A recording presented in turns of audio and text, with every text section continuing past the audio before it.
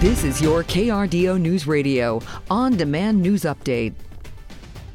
Congress is facing an early June deadline to raise the debt ceiling.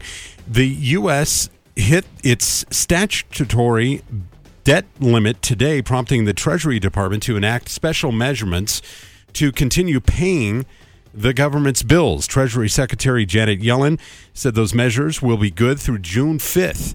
After that, Congress will need to act to raise the debt ceiling or the limit to avoid default.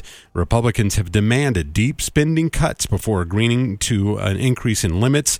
And moments ago, this from the White House, they will not negotiate on raising the debt ceiling. The White House Deputy Press Secretary said that Congress must act to do something without conditions. Her comments come as many Republicans in the House have demanded spending cuts to limit the increase, and the debt ceiling refers to the maximum amount the U.S. government can spend on its existing obligations.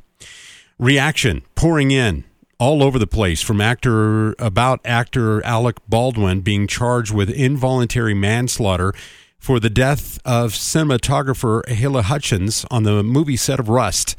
Reporter Gene Manicus says he's been covering this story with Vanity and says whatever happens, Baldwin will have a tough time bouncing back from this. It's certainly not good for his career. Even if he is acquitted eventually, it will still be a lot of time and effort and attention spent on this question, and there will always be people who think that he did something wrong here. So it's definitely not good for him. He says there are similar situations in recent Hollywood history, including the 2014 death of a camera operator during the filming of Midnight Rider.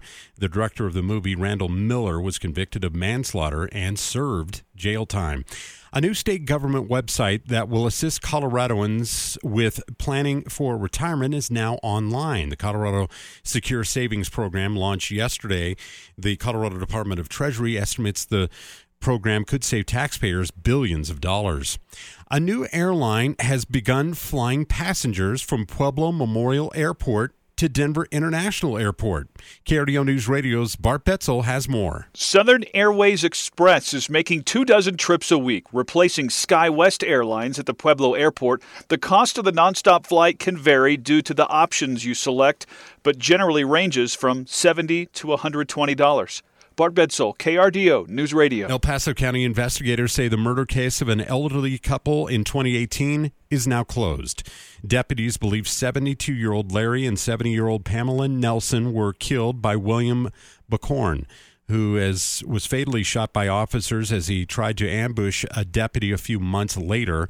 Officials say that they've concluded that he murdered the Nelsons following forensic testing that was completed last month. The motive of the murders remains unknown. A Colorado Springs man has been found incompetent to stand trial for allegedly killing his wife and baby. After 2 mental evaluations, David Wilgardner has been found incompetent to proceed. Pueblo West Metro District officials are warning of a rise in avian bird flu cases. Pueblo West Communications Director Anthony Sandstrom says the situation is being taken seriously. And finally, 6 rangers working at Lake Pueblo State Park are being recognized for heroic actions done last year. KRDO News Radio's Heather Skold has the great story. Parks and Wildlife recognized the rangers during a ceremony yesterday. CPW Deputy General Manager April Estep called the rangers bona fide heroes during the ceremony, noting the death toll at the lake last summer would have been much higher without their efforts. The 6 rangers are credited with saving 16 people last year. Heather Skold, KRDO News Radio. And singer-songwriter David Crosby has died at the age of 81. He was founding member of the influential 60s band The Byrds, and Crosby, as well as Crosby, Stills and Nash, which later became Crosby, Stills and Nash and Young. His wife said in a statement to Vanity that he died surrounded by family members battling a long illness. He was elected to the Rock and Roll Hall of Fame twice. Clouds going to begin spilling off that high country towards that I-25 corridor overnight tonight. Now, we get into your day tomorrow. We're cooler. This is the start of that cooling trend.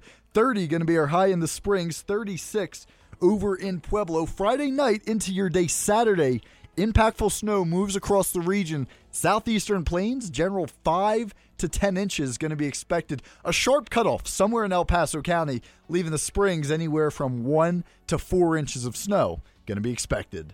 From the Storm Tracker 13 Weather Center, I'm meteorologist Joe Rook. Get news, traffic, weather live on KRDO's Morning News weekday mornings from 5 to 9. KRDO's Afternoon News weekday afternoons from 4 to 7.